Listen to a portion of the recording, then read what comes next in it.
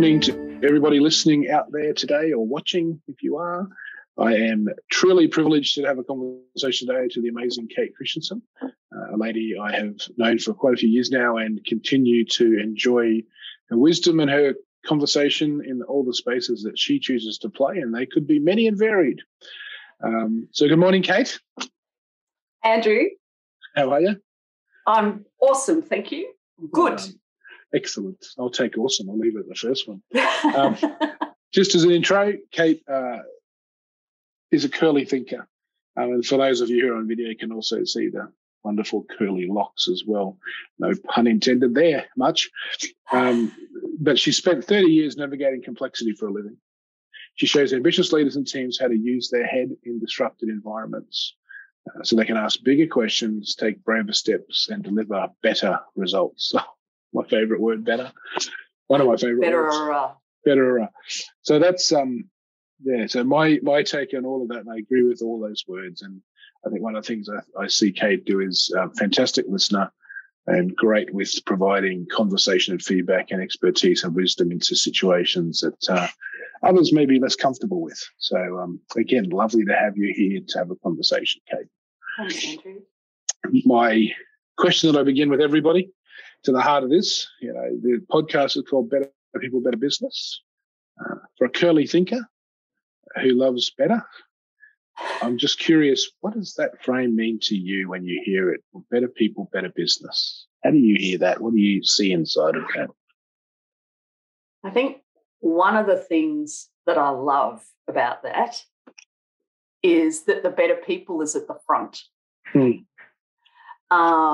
Because in my experience, coming from a background, probably until about 8 years ago, I was, a leader in corporate, delivering good things and doing big things, which was exciting. But one of the reasons that I do what I do is that I believe that particularly in disrupted environments, we can often lose sight of the people element, and yet it's the people element and take care of the people, and the disruption becomes less disruptive.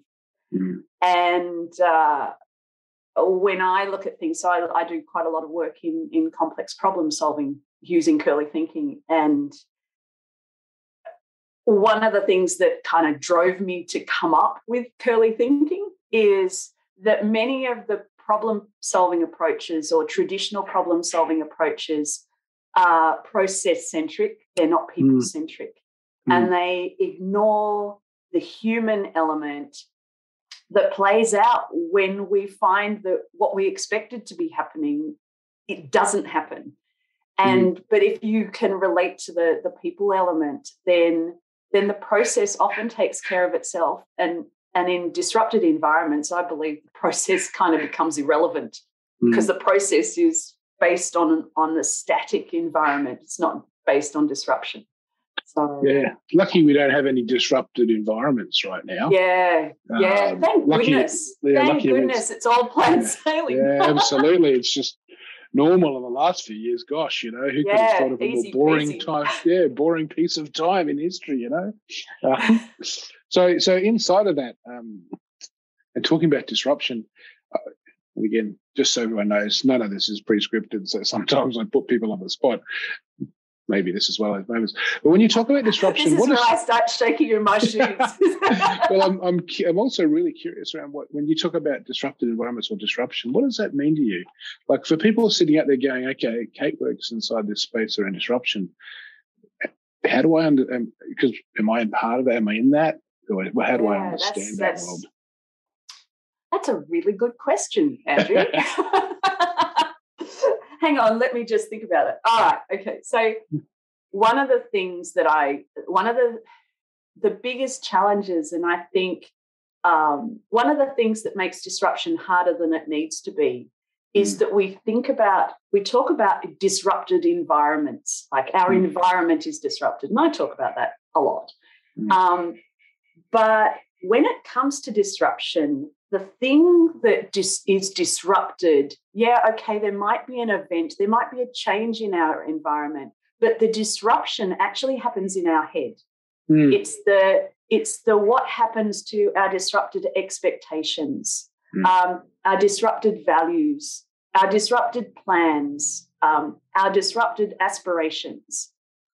When I talk about disruption, I'm talking about, yes, there's something has happened around you, but actually the way, if you try and focus on the complexity that's happening around you, that's how you feel overwhelmed, or that's why you feel overwhelmed, because it means that we try to understand something that cannot be understood. You cannot understand the kind of environment that we're working in now. So the alternative is to understand what is the disruption that happens between our ears, and how do I understand that, interpret that, and then work my way through it in some kind of structured way. So that's really powerful. So yeah, great answer. And the metaphor, the picture that pops into my head as you're talking about that, the difference between what's going on out there, which largely we have little influence over. Macro, or pretty much no influence. Micro in our little worlds, still we have some control, but even that's a little bit elusive at times. But I guess the next piece I was going to think when you're talking about it was, it's like the Jaws movie, and the reason why that scene where Jaws is racing in is so impactful isn't the picture of a shark; it's the music, da-dum, da-dum. Yeah. It's the other stuff and what is happening it's in that here. Feeling. And it's all from this thing going, ooh. And the thing sort of hearing in your conversation that, if we played, I don't know, Dance of the Sugar Plum Fairies during the Jaws scene, it would be a far less impactful thing. Yes. So how do we work with this thing so that whatever is the Jaws extreme comment, but Jaws are swimming around there, but we're listening to the Sugar Plum Fairies, it becomes less impactful. Yeah. And when you start to think of disruption as being between your ears and being what's happening in our heads, it simply by making that transition and going, okay, actually it's something in my head, therefore I can control it. I still feel it. It still has an impact on me, but it's something I can understand. In fact, I am the only one who can understand it because it's my head, nobody else's. And the other thing that I think we make disruption harder than it needs to be, or the experience of disruption harder than it needs to be, is that we treat it like a black box. A black box that in black box testing in IT or systems testing, you put an input into some program and then you look at the output that comes out at the end and you say, well, is that what we expected or not expected? You don't look in the black box to see what happened to get that output. Often when we talk about disruption or complexity or uncertainty, all of these things, but particularly disruption, we treat it as though it cannot be understood. And if you start to flip it to go, okay, I can understand disruption. I can understand what's actually happening in my head when I experience disruption, and how can I navigate it in a way that makes sense to me, not that I have the full path ahead of me, but I can move forward, then you start to really feel, oh, right, okay, I still feel disrupted, but I feel less freaked out and more focused.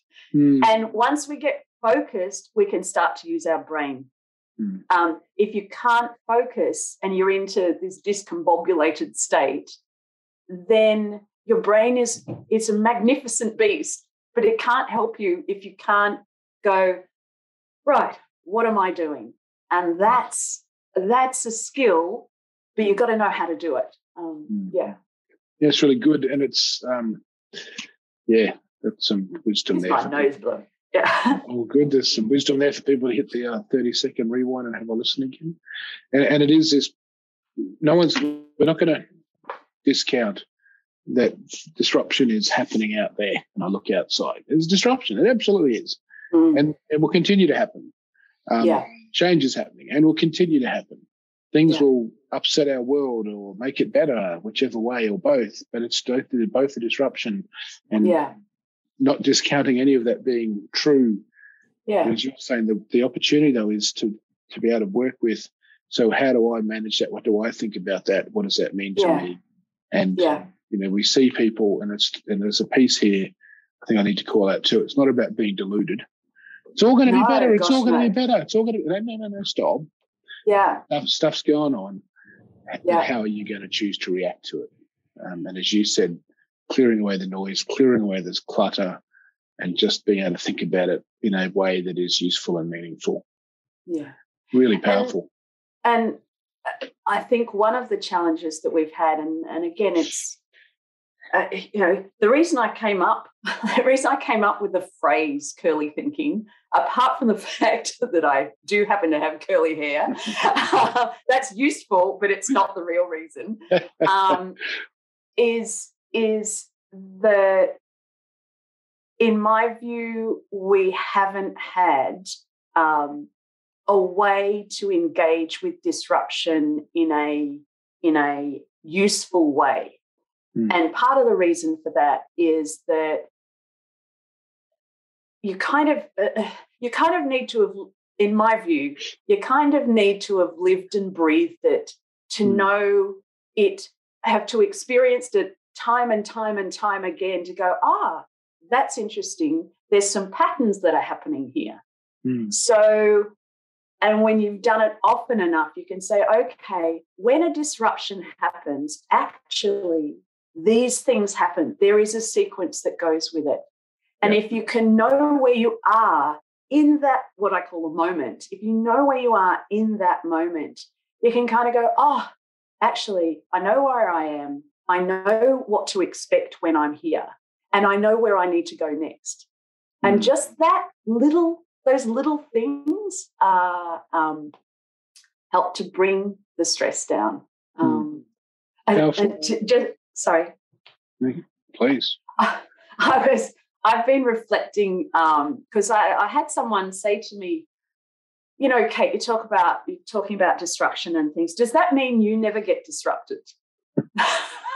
Yes. No, look, I'm like the swan on the pond. But just this morning, so I have an experience at the moment. Andrew, you and I were talking about this before we started this discussion around next door but one to us is building a new house. Now, the plans for this house went in about 4 years ago, and it was a big house. And we live in an area, I live in an inner city suburb, so small blocks, and this is a big house. And what I've been reflecting on just over the last few days is, I don't know what the plan is. I don't know where this house is going. I don't know how high up it is. And just as I was coming into my office this morning, I noticed that there's a new level on it that I wasn't expecting. And so I think the key thing is, and this is stressful, right? So I'm reflecting on how the disruption is impacting me. And one of the, I guess, insights I've learned about myself through this process is that it's my expectation and that uncertainty that often we think about it as being uncertainty is one thing. X happens and, that creates uncertainty. But the reality is in our lives or in the workplace as humans, it's not one thing. So when the second story went on, I'd gone, all right, okay, there's the second story. I can adjust to that. I'll adjust my expectations. I'll smooth out my expectations. But then when the next level goes on, then it happens again. So in workplaces, as leaders and people in workplaces, what we're dealing with is the multiple effects of this. I've adjusted, gosh, uncertainty, I don't know what's going to happen. I've adjusted, uncertainty, what's going to happen. And it creates a friction that you kind of just need to go, oh, right, now what do I do? So in the answer to the person that said, Kate, do you feel, do you ever get disrupted? I'm thinking, holy moly. This is from the experience of disruption is where where curly thinking comes from. That's where the gift appears and arrives, and once you've hit that 6-story house 2 doors up, exactly. And I'm cool as a cucumber. Another level. Holy smokes!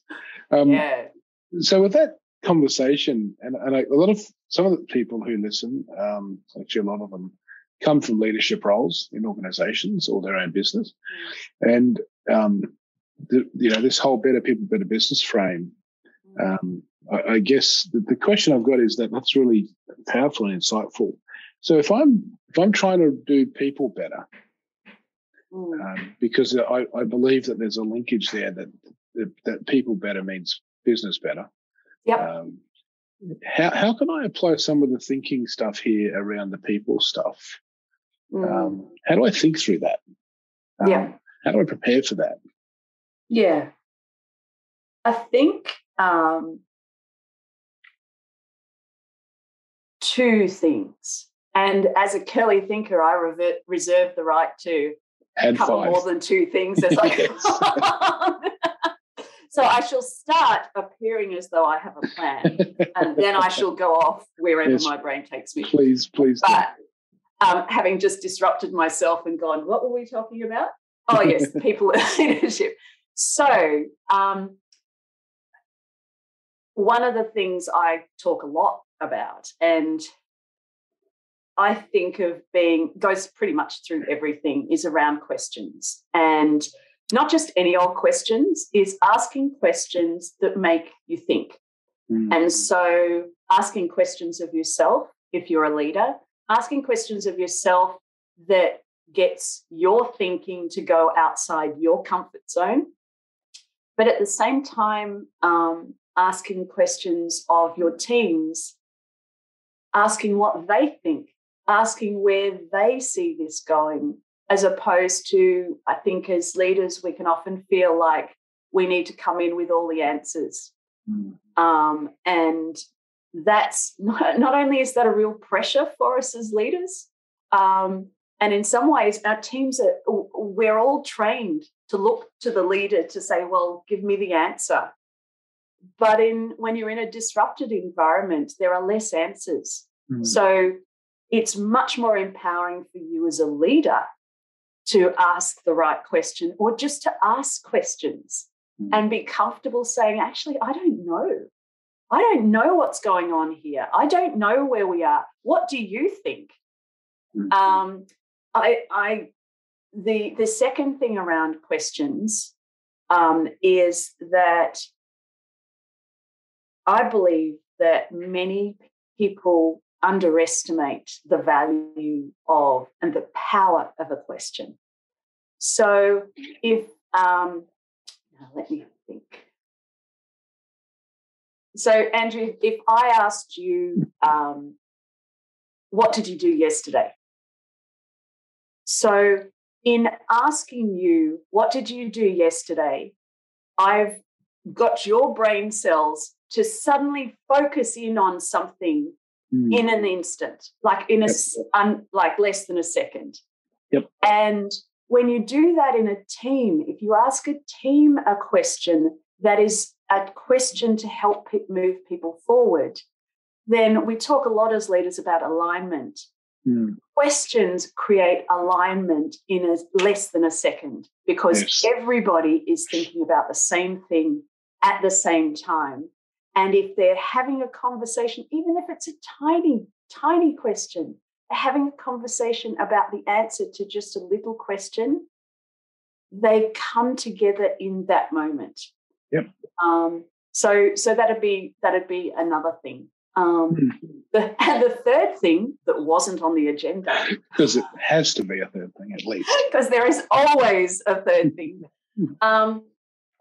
is that I talk a lot in Curly Thinking. I talk a lot about which side of the mountain are people on, because often disruption feels like you're trying to get over a mountain. And for leaders and recognizing humans, people, whether they're leaders or whether they're team members, whatever, they're still people, is that when there is disruption, because it happens in our head, the external thing is just the trigger. Because it happens in our head, it means that usually everybody is in a different place on the mountain. And when we're leaders, we can want everybody to be where we are on the mountain. And recognizing that sometimes we might be on the sunny side of the mountain, but other people are on the darker side. And the only way to get everybody over the mountain is to go to the side that they're on. And so that's my third off agenda item. Not four. You don't want to go four. I might. We'll reserve. We'll hang on to that reservation. I'll hang on to that one. Yeah, and it's interesting when we even talk about leading, and using that metaphor of the mountain and where people are either side or all over it. Yes. I think the other assumption that a lot of people put on themselves is, as leaders, they say, well, if I'm the leader, I need to be out the front. Yes. Because that's what leaders do. Yes. I don't know. I have a view, but I'm also happy to hear your thoughts around that, because that kind of language always makes me much more curious around what people have seen, heard, or believe around what leading means. Yeah, it's interesting. I think there's an assumption there that being out the front is possible. Right? So, and I think, again, it comes to the difference between static environments versus dynamic environments. In a static environment, being out the front is more possible because it's the road well traveled, right? So you can see the road, you can be out front, you can go 100 meters down the road because there is a road. It's much less easy, I would argue impossible, to be out the front in a highly disrupted environment, because that's like hacking through the Amazon. And one person hacking through the Amazon versus multiple people hacking to create a path is the only way it can be done. If you think about what a disrupted environment is, and by definition, there is no path. So you can't be out the front. Therefore, you have to change the way your leadership is. And what are your thoughts? Yeah, so that's a good metaphor around the Amazonian cutting a path through the jungle. Sorry for our tree-loving folk. It's just a metaphor. Oh, gosh, yes. But I think, so yes, so using that metaphor, and if disruption is active, and I kind of think there's almost this conversation that I need to acknowledge and call out is, if you don't have disruption, you're probably not looking real hard, because most people, broad generalization here, have a level of disruption in their life. That's if you work with people, if you do stuff, if you have family, if you have community, if you live in, like, maybe the monk on the hill has less disruption. Maybe it's about any person. So I think it's really important. I think it's really important for people to kind of say, it's okay, you're not alone. Pretty much everyone else is, even if they're throwing their great LinkedIn, Instagram, whatever other nonsense, and saying how perfect life is. It isn't. Yes. Doesn't mean you can't be grateful for it, but it isn't. It's disrupted. It's just everywhere. Which is why I love this whole ideology around how you acknowledge it and how you talk to it and how you embrace it and how you kind of have this frame around curly, because if people aren't dealing with a couple of curly things, to use the way it's meant, then I'd suspect that, again, you're probably missing a few things, because this curly stuff's always going on. It's always there. And we have beautiful runs where it appears less curly. Yes. But it's still curly.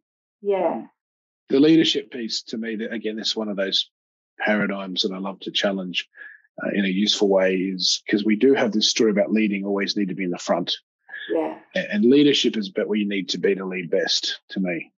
And there are times when beside or behind are more important than being in front. If we need to use positional conversation, you know, there are times when, let's talk about different analogies. The sports coach isn't on the field. He or she is sitting in a box, sitting on the bench, whatever it might be, and they're directing. There are absolutely times where, you know, the leader, like a mountain hiking or mountain climb, people go, the leader's at the front. Well, no, usually the Sherpas are characters who are leading the front, and the person who's leading is amongst the middle. And there are also times when the person needs to be up front saying, come on, follow me, this is the way. And to your metaphor, you have to be conscious of just how far that is, because it's a seriously disrupted space. The Amazon is growing right behind wherever you've just cut. So if you're hacking away and you're 200 to 500 meters ahead in a seriously thick environment, people may lose the trail. So it's that, for me, leadership's all about understanding what's being called for, positionally, if we need to use that, and how connected or close you are so that people don't lose sight of what is being led and the leader themselves. That's my thought.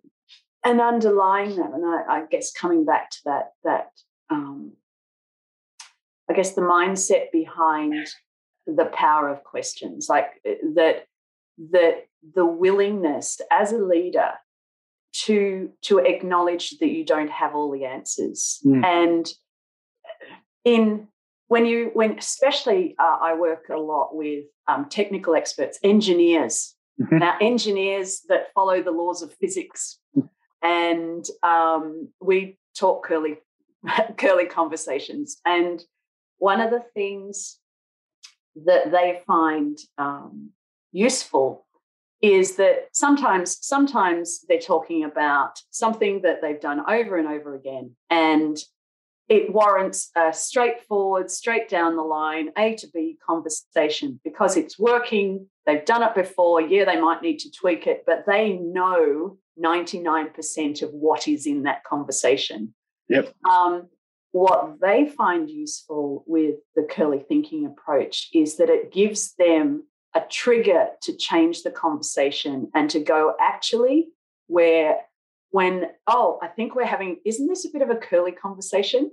So then they go, right, hang on, I'll just turn down my engineering A to B logic and go, right, well, what's the question that we need to answer? Like it's just a shift in thinking.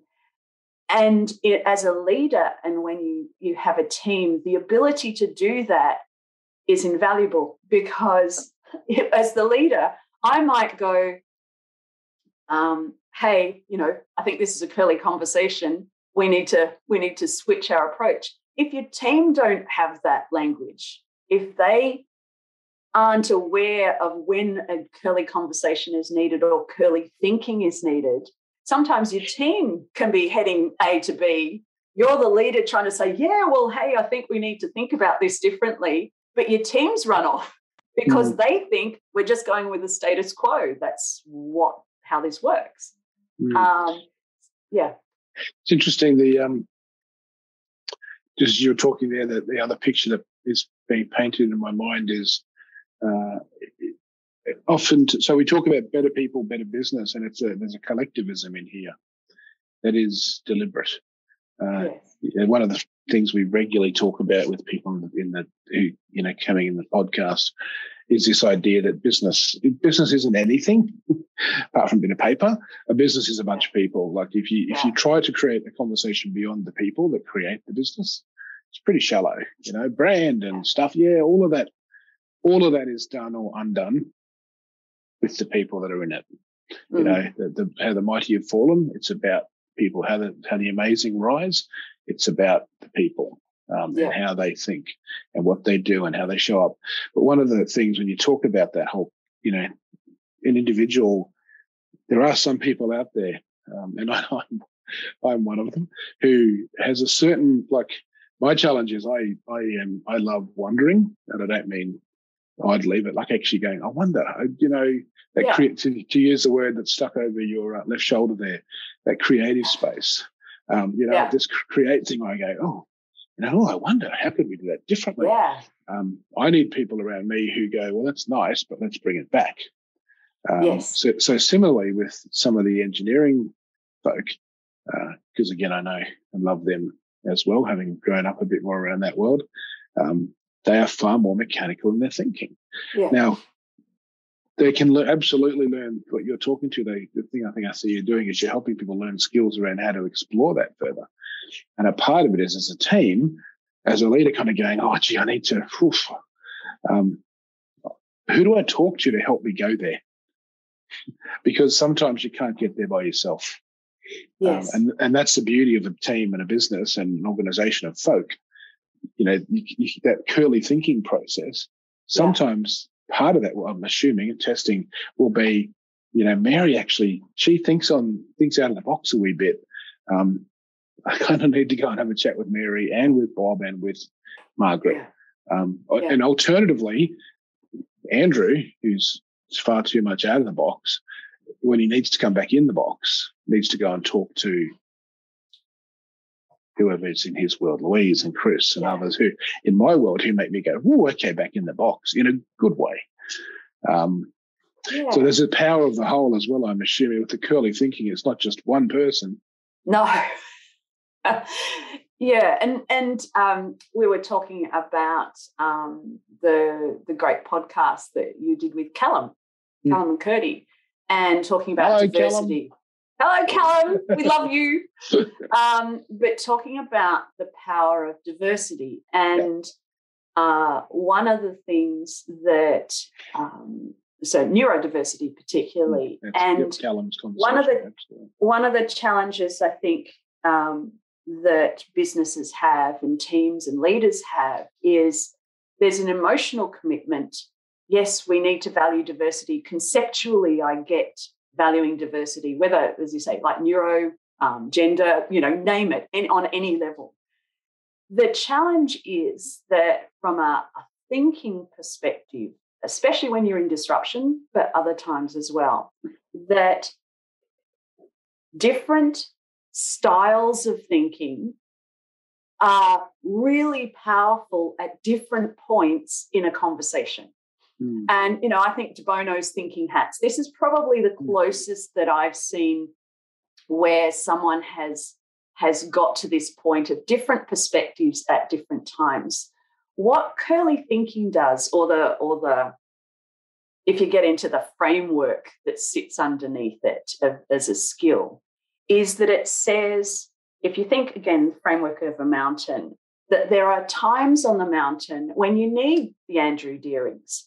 And as a team, and people that think in Andrew's style of thinking, and what the rest of the team needs to do is to recognize that we are here, which means the people who can shine are the Andrew Dearings in this space, because this is their superpower. And then you get to another part on the mountain, you move through the mountain, and you get to another part. And sometimes then you need somebody else whose superpower is appropriate and supportive of where you are in your conversation.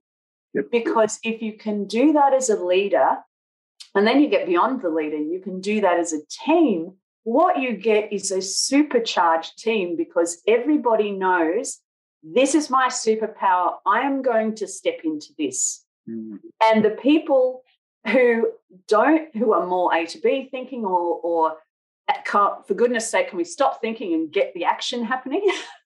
Right? Those people, you need those people to go from this conceptual stuff to something you can deliver and implement and get a result. But you need those people to relax and go, okay, this is where we are. I recognize we're going to get to the bit where we talk about the action bit, and that's my superpower, and I'm going to play there. But for now, I'm going to let Andrew talk, and I'm going to listen to his perspective and therefore we will capture that at each point. Does that make sense? Yeah, it does. It's absolutely, and I am the first person to say that I need different. I don't want to work with me. I would be a pain in the neck. But beyond that, I also know there are people who, like how I think, I need other people who do think a little differently to make the work we can do collectively so much better.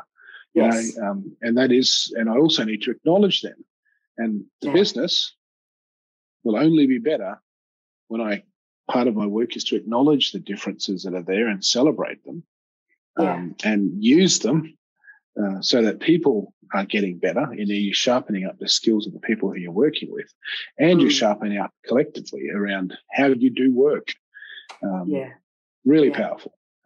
So with organizations, we're talking to people kind of going, look, I get that. How do I work out who's who in the zoo in the team that I'm sitting in? How do we get there? Like I've got some, I think I can kind of see that Mary's a bit different from Bob's, a bit different from Margaret. But is there any ways to get to understanding that better? That's a really good question. So how do you work? Like I've got 5 people in my team. Say, how do I work out where they are and what their superpower is, and when they can step into their own? Is that kind of where you're coming from? Yeah, even just forming that awareness of each other. Yeah, unlocking the potential, I suppose, is the word. Because we're never going to we're never going to make people better and get the business better, or vice versa, and have the better business through better people, without unlocking the potential inside. Yeah. I think one of the things, well, it will always come back to questions, right? Just let me just position it. But and asking questions. One of the ways that I do it, and some of the leaders that I work with do it, is often we're so focused on doing the task or getting a task done and having a conversation that is around a task, that we kind of get into the, what do we need to do? How are we going to do it? Who's going to do it? When's it going to be done by? Right, done, action, gone. A different way, or an additional way to do that, is to have gone through that process for anything. It could be the smallest thing. And then you get to the end of the conversation and go, okay, I just want to pause for a minute. What were we thinking? What were each of you thinking as we went through that process? Which parts of that were you pleased to get to? And which parts did you feel that it might have run away with you, or like it was going too fast? Did it go too fast or too slow? Like, you can have all sorts of conversations encouraging people to reflect on themselves, to like, it's I guess metacognition, it's called. It's the ability to think about your thinking. So that bringing that into a conversation with a team can be really useful. Another thing is, one of the things is to know how you are, how you think, to start with, because that will always be creating your lens through which you look at everybody else's thinking. So, for example, if you are someone that in a meeting just wishes that people would get to the point so we could move on, right? Or is listening to John over there, who seems to be repeating himself multiple times and saying the same thing again and again, and just get on with it, then that tells you something about the way that you think, and as much as it does about the way that John thinks. So if people take a while to get to a point, then the chances are that they are thinking and speaking at the same time. And as a lifelong curly thinker, I can tell that the reason that I do that is because, unlike people who think a little bit differently to me, my thoughts aren't like a bunch of people getting off a bus, right? It's not that I've lined them all up in my head waiting to get off the bus. And when you get off the bus, they come out into the world. Yep. My thoughts are like a crowd rushing at a door. And therefore, the things that come out aren't always necessarily connected. And they might divert and things like that. So as a leader, being aware and being curious and listening not just to what people say, but how are they saying it will give you an insight to, if you think of a continuum, are they on the, and this is a dangerous thing to do because, boxes are not useful. Yes, so handle with care, everybody. Handle with care. This is nothing more than an example. Stick labels on people. Correct. Are you, the leader, more on the A to B, straightforward, this is really logical, here's where we go perspective? Are you more on the further side, which is the more chaotic thinking? Now, in my world, curly thinking is how you get help people who are more A to B, logically oriented, to be more creative, curious. And curly thinking on this side is how you get people who are verbally thinking all the time to be more structured in their thinking, so that you can get people who are wherever they are on this spectrum of way of thinking and way of decision-making and communicating to align so they can have a conversation and get stuff done. It's good. And I'm thinking about a little chain here in my head. It's, knowing self, always, Tim Atnosky, always know thyself. Important place to begin and end. And then as a first start, second part, know what's around you, the team, understand them. And I will also add a bit there, like the stuff that Kate just talked about, absolutely gold. Ask questions, create time to do it. Businesses are so busy rushing around doing stuff, they don't take time to do people. And it's important. And if you need help with that, obviously there's people like Kate who can come and help. There's also a bunch of different tools that are out there, the Myers-Briggses and the Working Geniuses and the Strengths and all that sort of stuff, which will also help if you're really kind of going, I don't know where I am or who I am. There's stuff out there to go and do.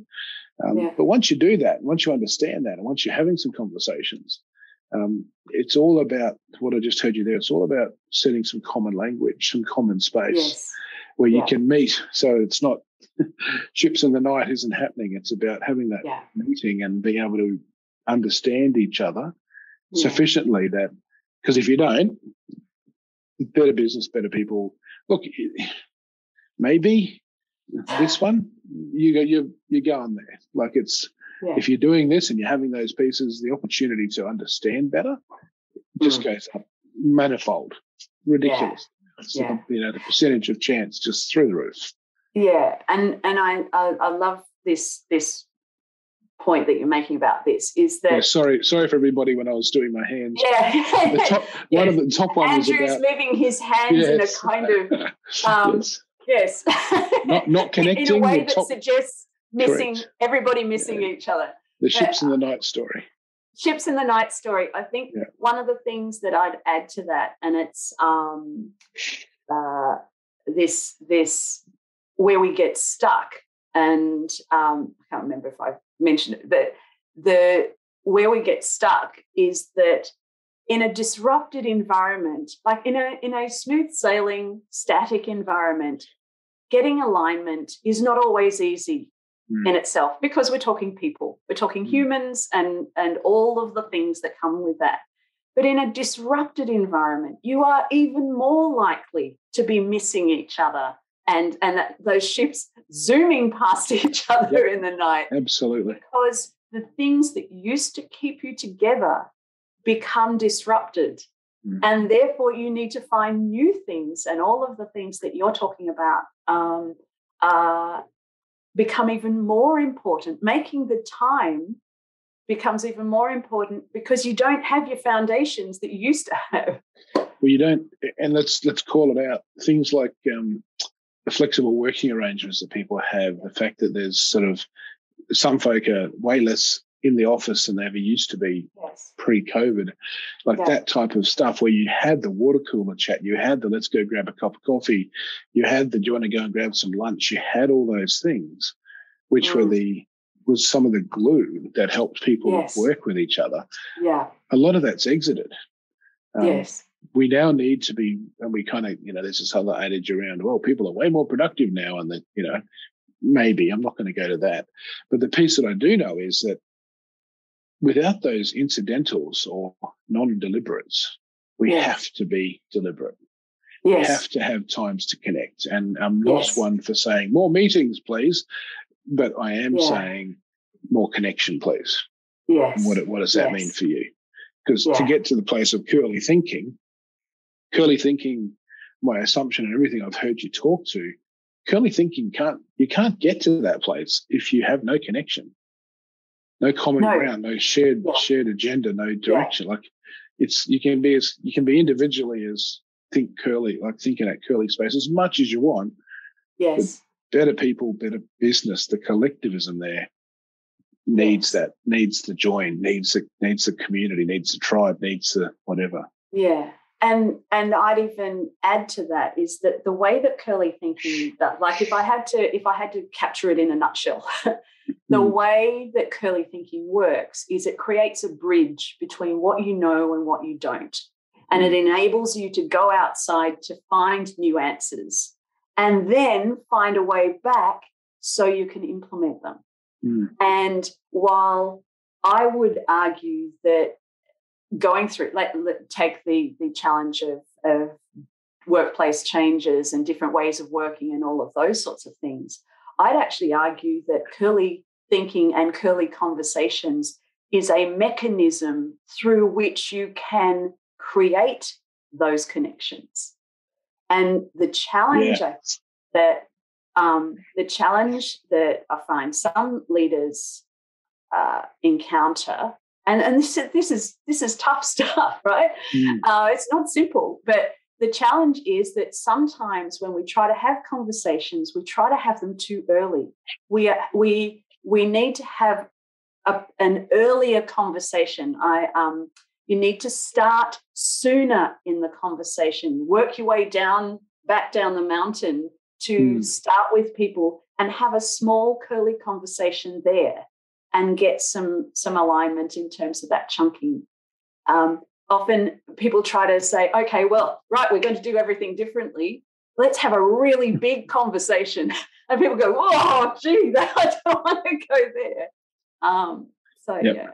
And part of that is, won't go down the rabbit hole too far today, but part of that is, to use a common term these days, the Amy brain's not working, but psychological safety.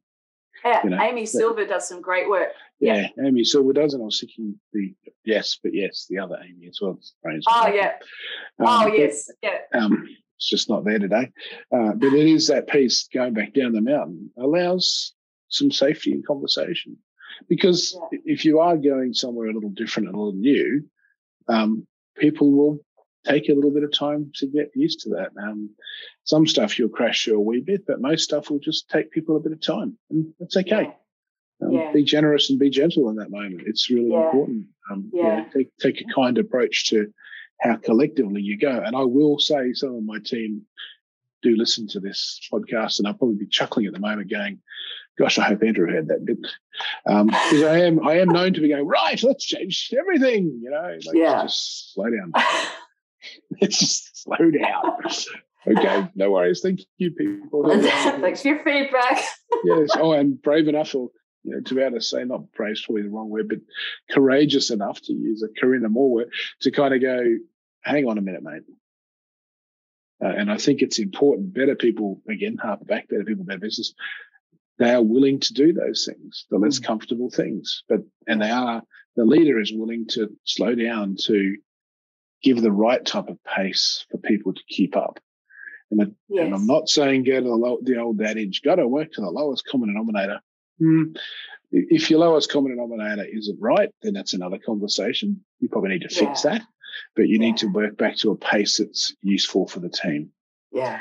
And to build on your point about language, and picking on that, lowest common denominator, to as soon as we think lowest common denominator, there's a whole heap of assumptions and judgments that come with that.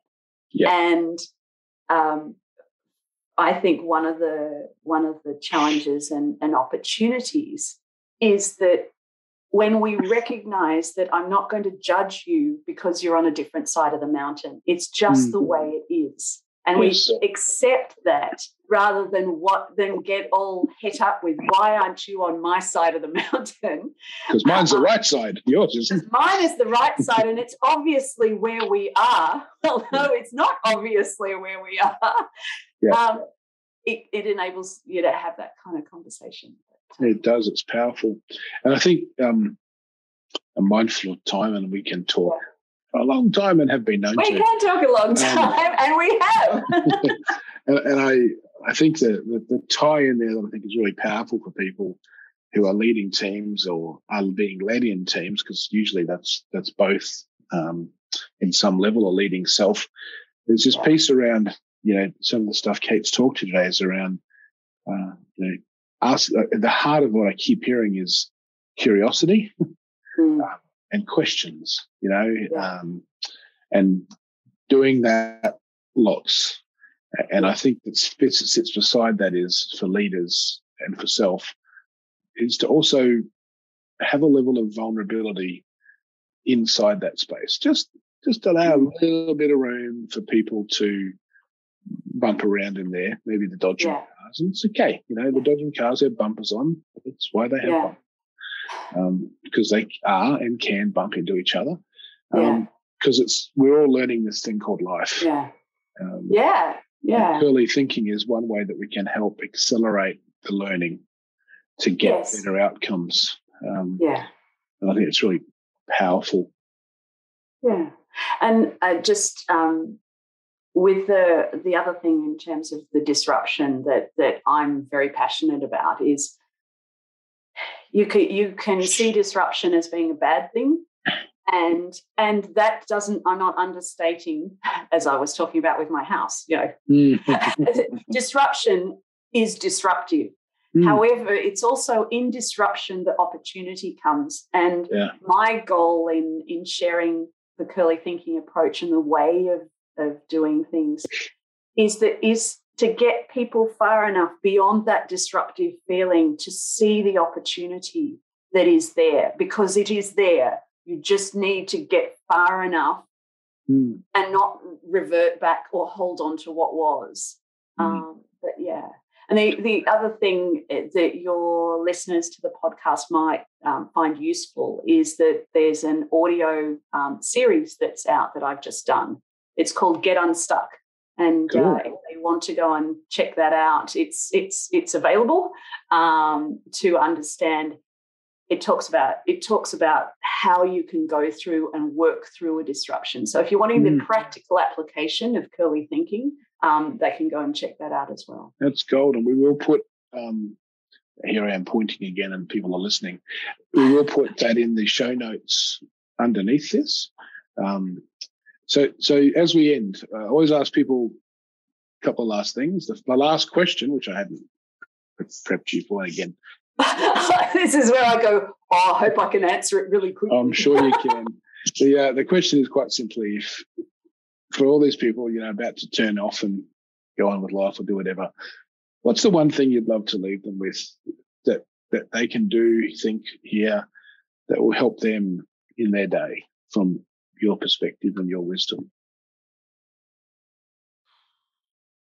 One thing. Sorry, I'm going to cut your list back on this one.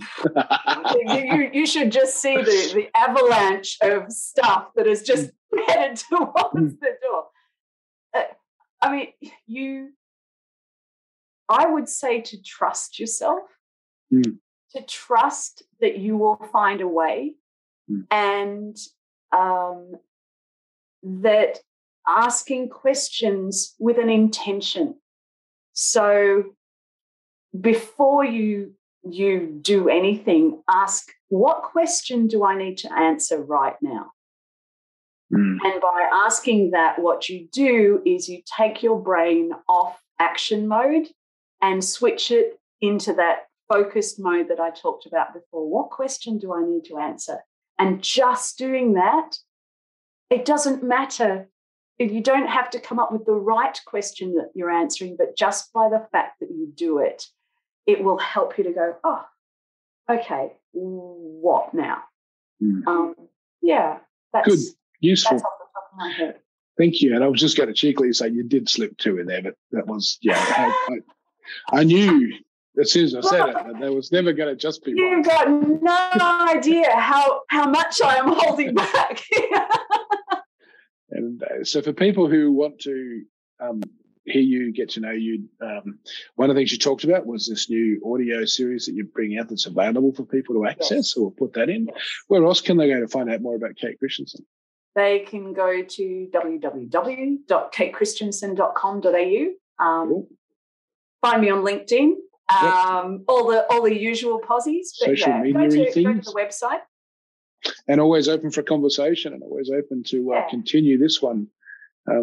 Thank you, Kate. Your wisdom and your conversation was fun. And I think there's a bunch of stuff that people can walk away with. And again, my comment would be, going to that one thing. And if you just think about the world in a way, a curly thinking way, and about how to think a little differently. And if that sounds challenging, please jump on the audio stuff that Kate's put out there. It will help a lot. It's there. Use it.